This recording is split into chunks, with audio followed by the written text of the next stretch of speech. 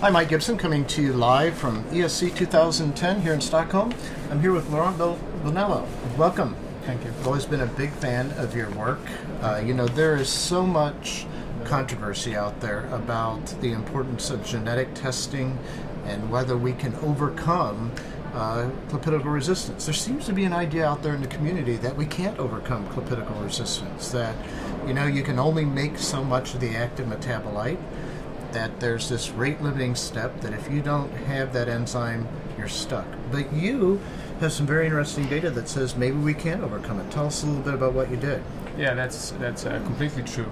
There is the feeling that once you have the loss of function allele, then you will no longer be able to respond to clopidogrel, and this is what we wanted to address. To standard doses of clopidogrel, but you did something very different, right? Yeah. We tried to use the same approach we have had before, is to tailor clopidogrel therapy according to platelet reactivity monitoring. Now, usually we use different types of things like light transmittance, aggregometry.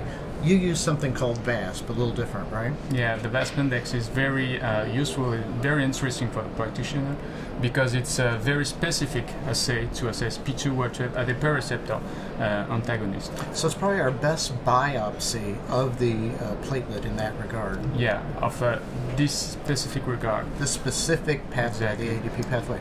So what did you do? How did you overcome the resistance? How much clopidogrel did you give? Did as we've done before. We try to tailor therapy according to platelet reactivity, and we now have a threshold value to define ion treatment platelet reactivity using the VASP index. It will be published soon as a consensus. It's a 50%, so it's very useful and very easy to use.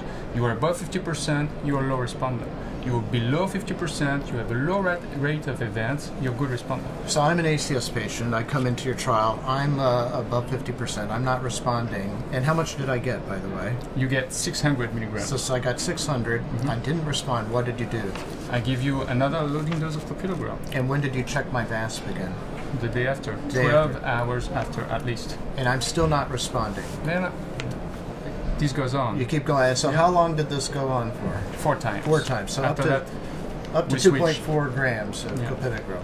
Are people able to swallow that much clopidogrel? Yeah, they can do that. I think that qualifies as a meal or something. It's a lot of clopidogrel. It's a lot. So how often were you able to get people to respond with Well, that it's the dose? same as in a previous trial on the overall population. It's about 90% of patients that could be good responder using this therapeutic strategy. So if you are identified genetically as a non-responder with high doses, you can overcome that 90%. Yeah, you of the time. can. You can overcome that if you are heterozygote, but also if you're homozygote for the gene. We have only a small subset of the study population which has homozygote, but in this patient also, almost all patients could be sensitized to clopidogrel. So here's the important question. Is this ready for clinical practice? I mean, are you doing it yet at your hospital? Well, it's for us it's a routine. We are using the VASP index and tailoring the loading dose of clopidogrel in every patient.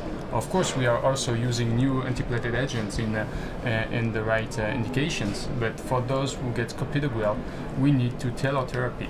We have all the data available right now. So once someone gets there, what do you send them home on? I mean, they've gotten their 600, 600, 600, 600.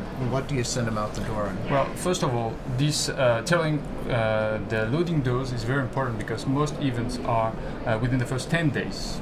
So once you've prevented these events, maybe it's less important. Anyway, we used to give them 150 milligrams of clopidogrel as maintenance dose. Maintenance. Any relationship to clinical events yet? Well, that's going to be in the future, right? That's going to be in the future, of course. Congratulations. Thank you Great very work. much. Always a big fan of what you've done. Great. And thank you today for joining us live here from ESC 2010 from Stockholm.